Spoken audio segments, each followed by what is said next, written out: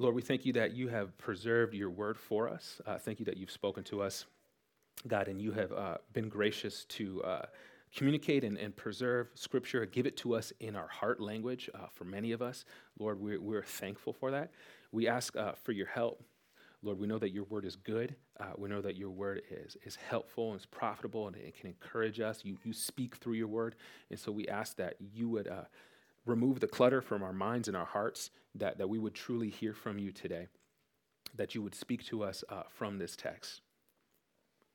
God, we are in and of ourselves inadequate to come to your word and really have any understanding outside of the help of your Holy Spirit. And so we ask for your Holy Spirit to come and to give us understanding. God, you know what is so encouraging is that you know exactly what we need. You know exactly where each of us are. You know the exact fears, struggles, questions, burdens, wounds that we are facing. And so, God, we ask that you would, in a way that only you can, you would speak directly to each of us through this text. We pray that the result of that, God, would be us coming out of the other side, being encouraged in you, hoping in you, seeing the beauty of Jesus in a deeper way, and marveling over his sacrifice for us. So, God, come and do that. We are not capable of making it happen, and so we are dependent on you to work by your Spirit, and we trust that you will. We pray this in Christ's name. Amen. So the most repeated commandment in the Bible is do not fear or do not be afraid. It is repeated over and over and over again throughout Scripture, which gives us a really clear understanding that God knows that we are very prone to thus be afraid. What do you think about the last time that you felt a sense of fear? I felt a sharp sense of fear recently driving down School Street. Shout out School Street, anybody? No? Okay, a couple people. Driving down School Street, taking the turn just below the high school onto School Street, and then just going, and then seeing a car come down towards me in the wrong lane. A big van coming towards me in the wrong lane. And just for like 3 seconds, I just felt fear from my head to my toes. Just like a hot sensation, and I was like, wow. And then they swerved back into their lane. They understood that this is not the way driving works here, so they moved. I said, thank you, right? But I felt a sense of fear from head to toe that I haven't felt in a long time. And it made me remember, it's like, this is what a deep, deep sense of fear feels like. And while sometimes we may not be at a part of life where we feel a deep, deep sense of fear, if you are anything like me, you are always feeling smaller senses of fear that in different ways seem to just dominate your thinking or your actions, if we were to maybe be honest. And so while we may not feel that huge rush of fear that this car is going to crash into me, how will this work out? We still live with these different kind of paralyzing just fears that end up clamming us up in our relationship with others, in our thought life. We just automatically go to the worst thing that could possibly happen. We end up having these fake conversations. We're like, well, if they say this, then I'm going to say this, and then I'll do this, and then it'll all work, right? We're just trapped by this cycle, oftentimes, of fear.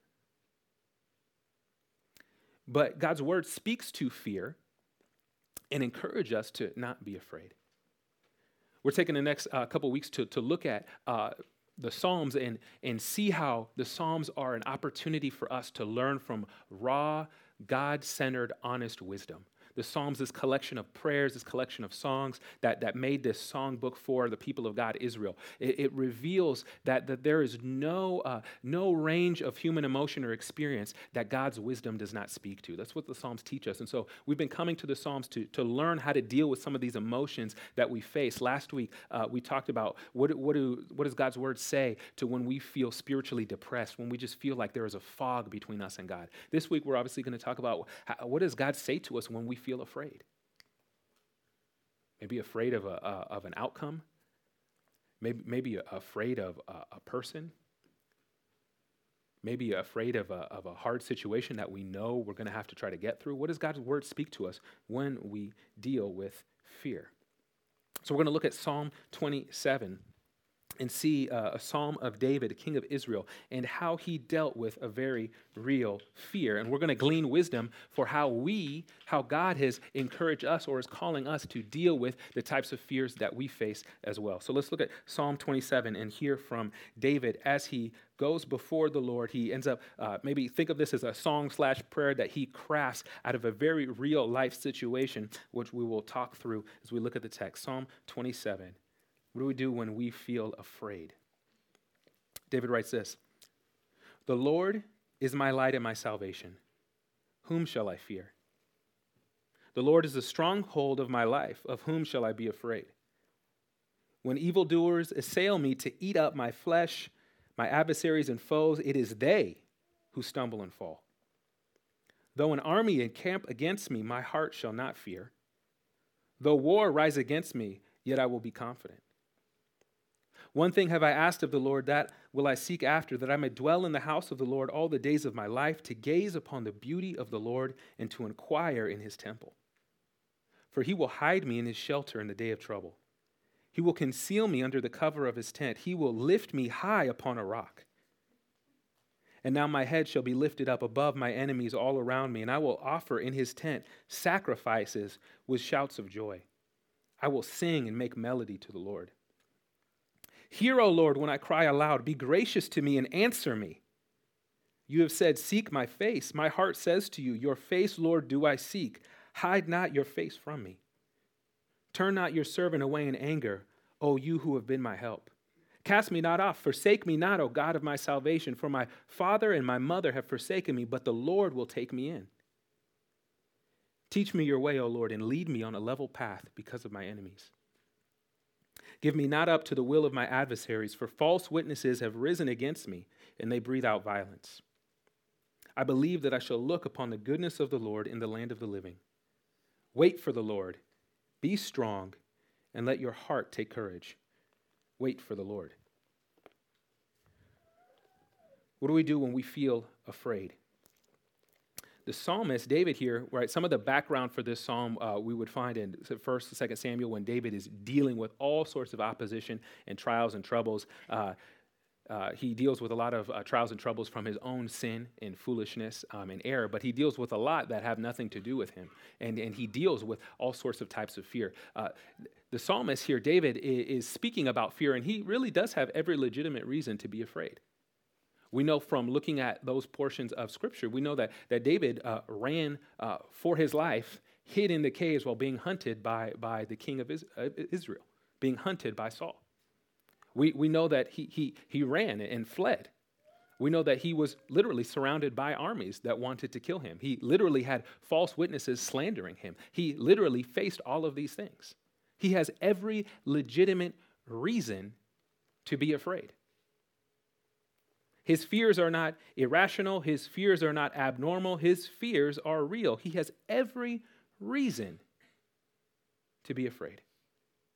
And yet the paradox is this. We see it right there in the first 3 verses, this paradox. David, who has every legitimate reason to be afraid, this person is actually the opposite of afraid.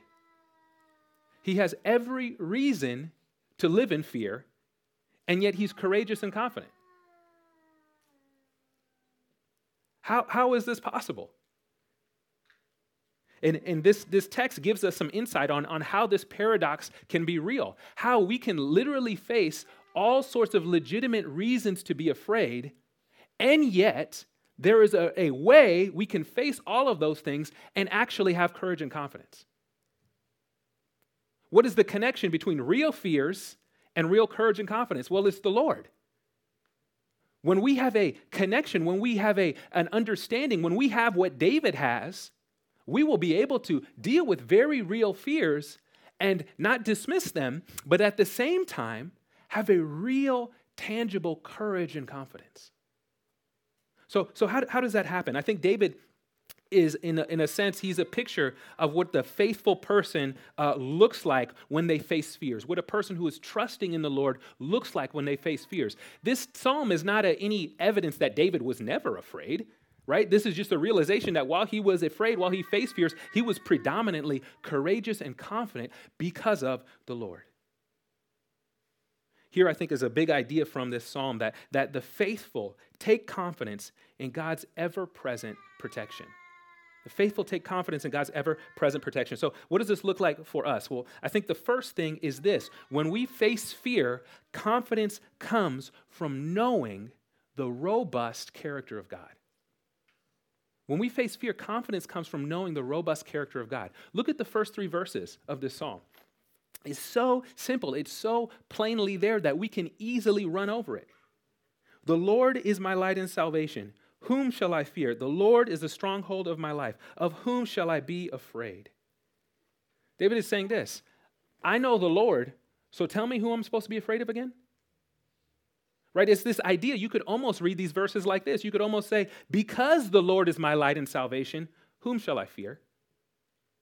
Because the Lord is the stronghold of my life, of whom shall I be afraid? Because of who the Lord is, when evildoers assail me, try to eat up my flesh, it's actually them who fall into their own traps. Because of who the Lord is, though an army surround me, my heart won't fear. Because of who the Lord is. For the psalmist, confidence comes in the face of their fears. Confidence grows in the face of their fears from the soil of knowing the character of God. Now, notice even this language. Notice this language, right, that David uses here. The Lord is my light and salvation. There is a sense of personal intimacy here that David has with the Lord. This is not generic. This is not something that David just heard from a Bible study and just co-opted. This is something that he heard, he knew, and he applied and he brought to his heart and to his soul in a personal way. He deeply knows the robust character of God, so he is able to have courage and confidence in the face of very real fears. Now, here's where I think this needle needs to be thread for myself and likely for you. Notice that I am intentionally saying confidence comes in the face of fears from knowing the robust character of God. Not simply the character of God. The robust character of God. I mean, his character in full color. Every aspect. Not exhaustively, but knowing every aspect of him as best as we can. Many of us know the character of God generally, but we are still remote controlled by our fears. That's where I am often. So we need to know something more of the character of God than just our baseline understandings. Do we know the character of God deeply and robustly that we can say with David, the Lord is my light, my salvation, the stronghold of my life? Do we know the Lord deeply in that way? Do we know the robust character of God? I want to show you this with an example to show this distinction between knowing the character of God, which is great, praise God, but we want to grow in our knowledge of that so that it becomes robust. I want to give you an example. And to do this, I will tell you a moment of fear for myself. In California, in probably the mid-'90s, in a great city called Pasadena. Anyone have been there? Pasadena, California, great place, right? So my Uncle Harold, who is a great man, though I hated him when I was 7 because of his strict rules in his home. He had all white furniture in his house, which does not bode well for a 7-year-old coming for the summer, a mama's boy. And so he was determined to get the mama's boy out of me. And so he did that in many ways, with many stories that I will tell you at another time, or will be in my memoirs in the future.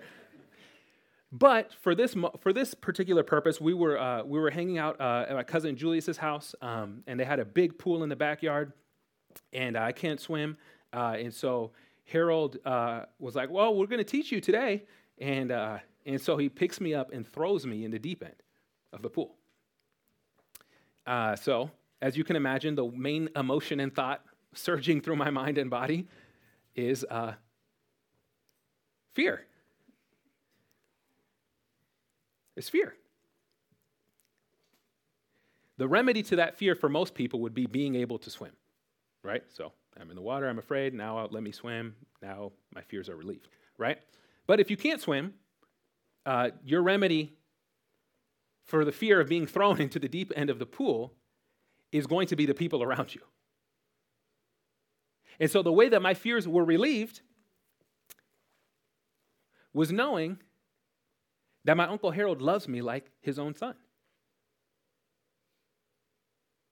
Knowing that my Uncle Harold would never do anything, despite appearances, would never do anything ultimately to harm me, but that he loves me. Now that is an example of knowing the character of God. But think about this for a minute. That helps. That is good. That is right. Praise God. But that's not enough to get you through fear. Because in that circumstance, I need more than sentimentality. I need more than the understanding that Harold loves me. I need to know that he loves me and he can swim. I need to know he loves me and he is quick, because I'm not going to last long. So I need a robust understanding of the character of my uncle to face the fear of being thrown in the deep end. Do you understand? I need to know not only that he loves me, I need to know that he's an ex-Marine. He's fast. I need to know that he's got big, thick, strong thighs that can get in there and he's going to be able to move quick. I need to know that his grip is strong and he won't drop me. I need to know the robust character of my uncle in order to face real fears when they come. In the same way, we cannot simply operate on a general understanding of the character of God. We must know him robustly. This is why so many of us know Jesus. He is our Savior. We do love him, and yet we are always so afraid. We do not know the character of God robustly.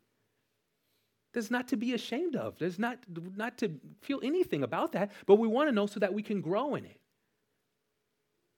Confidence comes from a robust understanding of God. Think about what David does in these first 3 verses. And really, we're going to spend most of our time just in the first 4. But think about what he does in these first 3 verses. The Lord, what does he call the Lord? What are all the things that he calls the Lord in these first 3 verses? My light. What else? My salvation. And what? The stronghold of my life. He calls the Lord 3 different things. What is he doing? Each of these carry a different flavor. Right? Each of these are highlighting a different aspect of who the Lord is. David is getting through these fears not from a general understanding, God loves me, not just from that general understanding as central as that is, but he is flavoring his understanding with the robust character of God.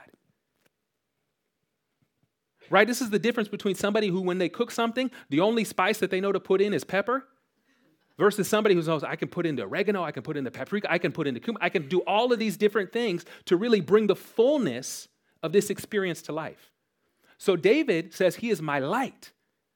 If we know from Psalm 119, this is a sense that he's the one that directs us. He's the one that guides us. Think of how that helps you when you face fears. Oh, the Lord is my light.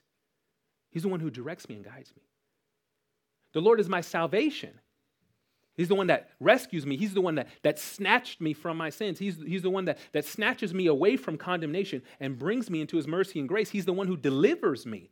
Right? This has the connotation not just of salvation of being saved from sin, but salvation from particular situations and trials where everything seems to be going wrong, and then God intervenes and brings us into a solid ground, into a good place.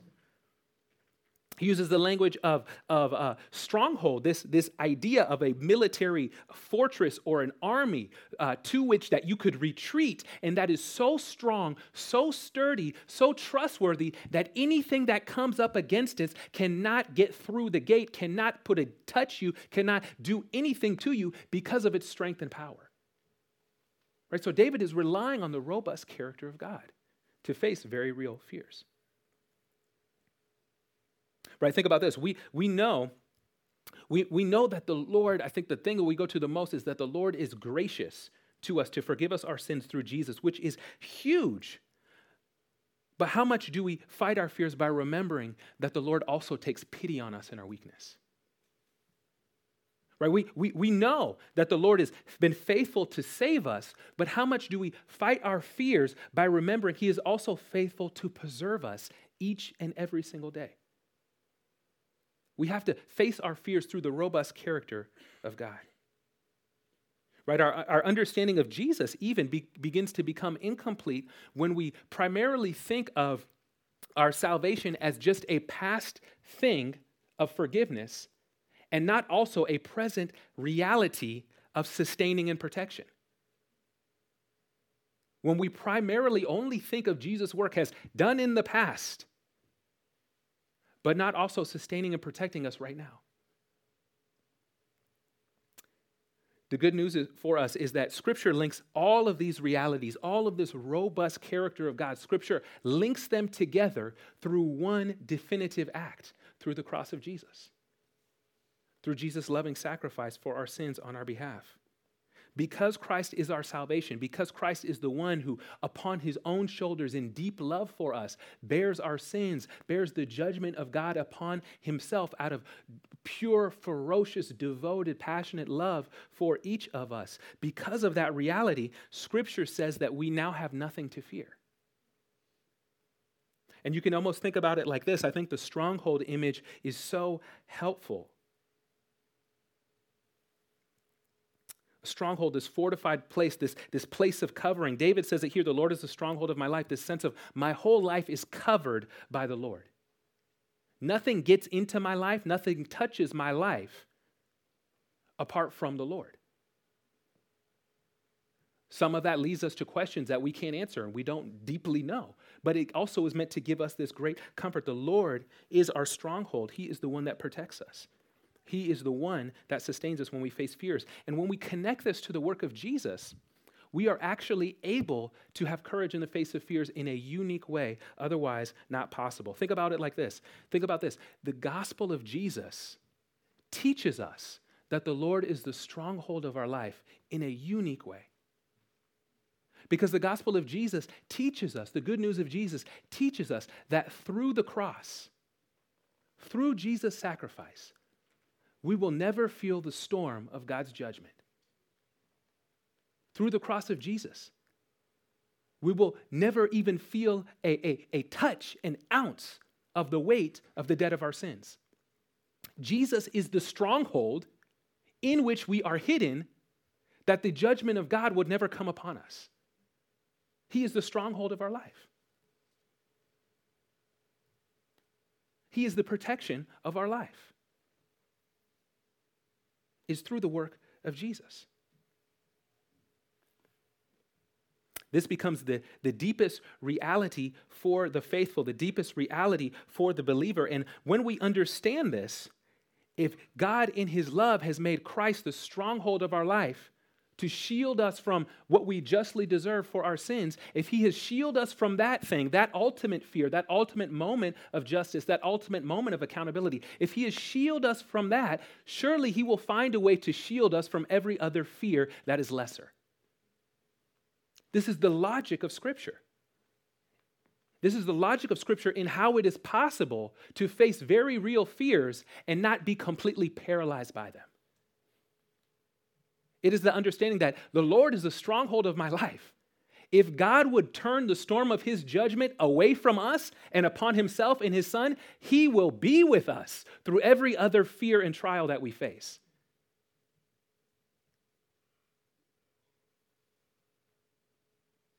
It's just the logic of God's love and grace. This is the connection that Scripture makes for us. So one of the ways that we combat our fears when we face them is to think about the robust character of God and to think about the reality of the gospel, the work that Jesus has done to become the stronghold of our life. And even our great fears cannot take this from us. Now, I want you to contrast this with the ways that we typically deal with our fears. Psalm 27 is showing us we ought to, the faithful, deal with their fears by understanding the robust character of God, understanding the Lord is our stronghold, the one that saves and protects. But think about the way that we normally deal with fears when they come into our lives, right? We deal with them, I think, primarily maybe by two ways. One is by avoidance. We suppress them. Or the other way is we try to construct our own strongholds that we think will weather the storm of the situation. Whether our fear is a whom, a person, or a what, a scenario. We construct our own little strongholds that don't really stand against any type of wind or situation. Right? Think about this. If we have fear and anxiety in relation to money, do you know the stronghold that we will end up making? Greed.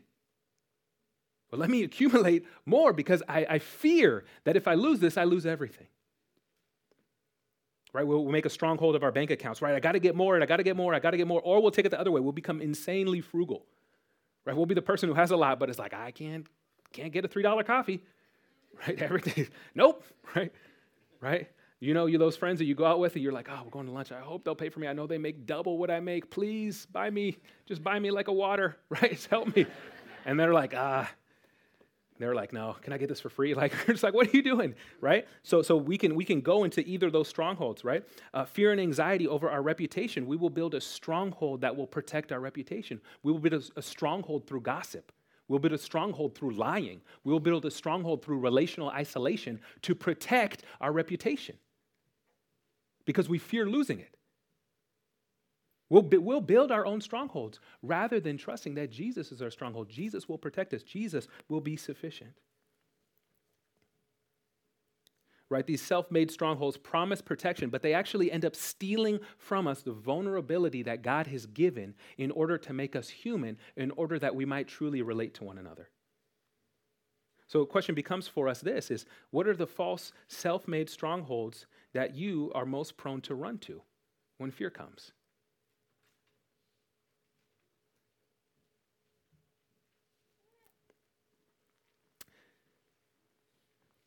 Another observation for us from this text is that fear can actually be a friend that leads us into a deep encounter with Jesus that enables us to come out of the other side with an intimacy with him that was otherwise not possible.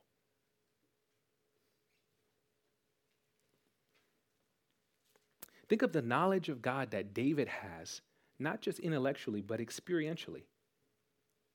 From being in a cave, hiding from trained men coming to kill him, and having as his only hope and recourse, crying out to God in prayer. There is something about a person who goes through that, when they come out on the other side, they are not the same. If you are facing a very real fear, here's the thing. I want you to be encouraged. If you're like, I always face fears. I'm afraid of everything. I'm afraid of walking out of the lobby without slipping, right? If you're just afraid of everything, I want you to just not only see that as something, I gotta fix that, I gotta fix that. Understand that God is so gracious, he will actually use your propensity to fear to teach you an intimacy with him that other people would completely miss out on. So though we want to grow in courage and confidence in the Lord, we also don't want to miss that fear. God is so gracious, he takes fear, our enemy, and turns it into our friend to help us. You know, one great moment of this in history is from Martin Luther King's autobiography. He had got a phone call right when they're starting the riots or the bus protests in Montgomery, Alabama. He had got a phone call. Said, leave Montgomery immediately. Got in the middle of the night. Leave Montgomery immediately if you have no wish to die. He hangs up the phone. He writes that this was the first moment where he felt genuinely paralyzed and afraid and thought about quitting. So he puts the phone down. He says this, I was ready to give up with my cup of coffee sitting untouched before me. I tried to think of a way to move out of the movement without appearing a coward. In this state of exhaustion, my courage had all but gone. I decided to take my problem to God. With my head in my hands, I bowed over the kitchen table and prayed aloud. The words I spoke to God that midnight are still vivid in my memory. At that moment, I experienced the presence of God as I had never experienced before. It seemed as though I could hear the quiet assurance of an inner voice saying, stand up for truth, and God will be at your side forever. At once, my fears began to go. My uncertainty disappeared. I was ready to face anything. Right, 3 days later, a bomb blasts his house. His family gets out barely in time. And he says this, strangely enough, I accepted the word of the bombing calmly. My religious experience a few nights before had given me strength to face it. So when we face real fears and we bring them to the character of the Lord, we come out on the other side changed. We don't come out on the other side soldiers who are never afraid. We just come out on the other side changed. Our threshold to trust God, to hope in him in the face of fears increases because we've experienced him as our salvation tangibly.